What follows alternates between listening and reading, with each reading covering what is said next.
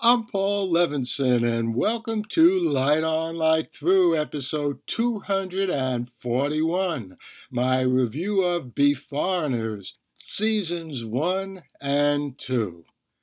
And well, I just binged the first two seasons, 12 episodes, of Beforeigners on HBO Max over the past few nights, on Jackie Rice's suggestion. Now, she was chair of my Department of Communication and Media Studies at Fordham University, and she's now Dean of the School of Communication and the Arts at Marist College in New York.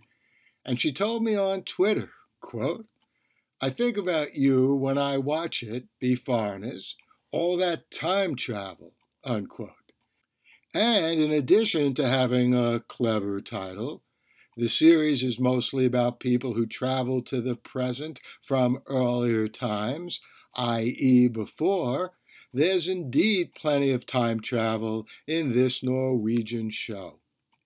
And it's served up in a refreshing, unique way, with lots of humor, along with the lethal breakneck situations. All right, there are some mild general situation spoilers ahead, but I won't reveal anything too specific. The first season starts out much like La Brea. No explanation of why people from the past in Beforeigners, two pasts in fact, Viking times 1,000 years ago and Victorian times some 135 years back, why people from those two eras in time start popping up, thrashing around in today's waters off Oslo, Norway. In La Brea, people from the present travel back to the past, and I'd also say that that very popular network series in the United States, which I did like a lot, doesn't hold a candle to Beforeigners.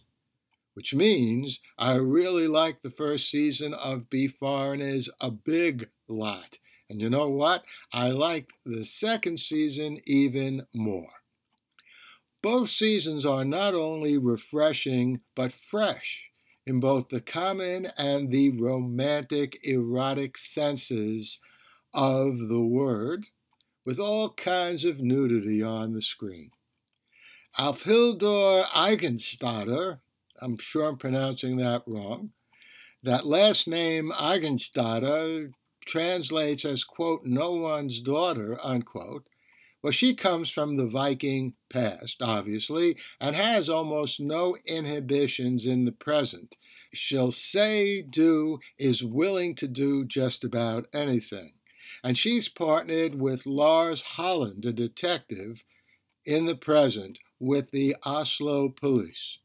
So what we have in Beforeigners is a science fiction police procedural hybrid, also one of my favorite genres, as both a reader-viewer as well as an author.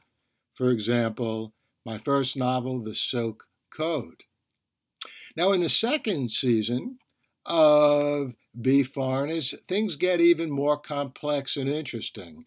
It turns out that travel from the present to the past is also possible, with disastrous consequences in some cases, including the appearance of one of the all-time infamous serial killers in our reality, and the possibility of alternate realities springing forth before our very eyes.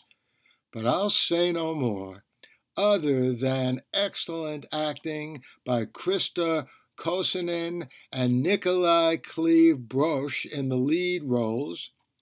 Great theme song, Ain't No Lovin' in the Heart of the City, sung by the late Bobby Blue Bland. Ain't no love in the heart of the city. Ain't no. Great song, great song. And that song, by the way, was written by Dan Walsh and Michael Price.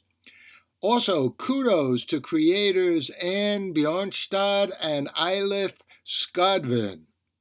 And I'll also say, if you have any time at all, and are even the slightest bit like I am regarding time travel, well, see Be Foreigners as soon as you can.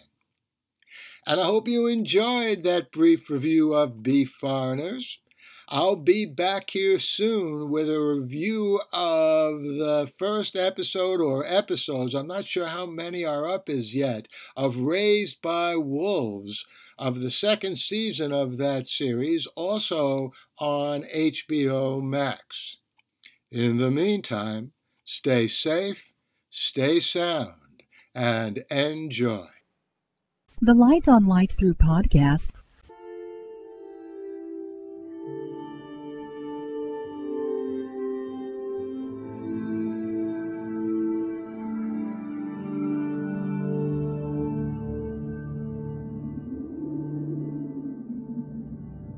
Athens, 2042 AD. She ripped the paper in half, then ripped the halves, then ripped what was left again into bits and pieces of history that could have been.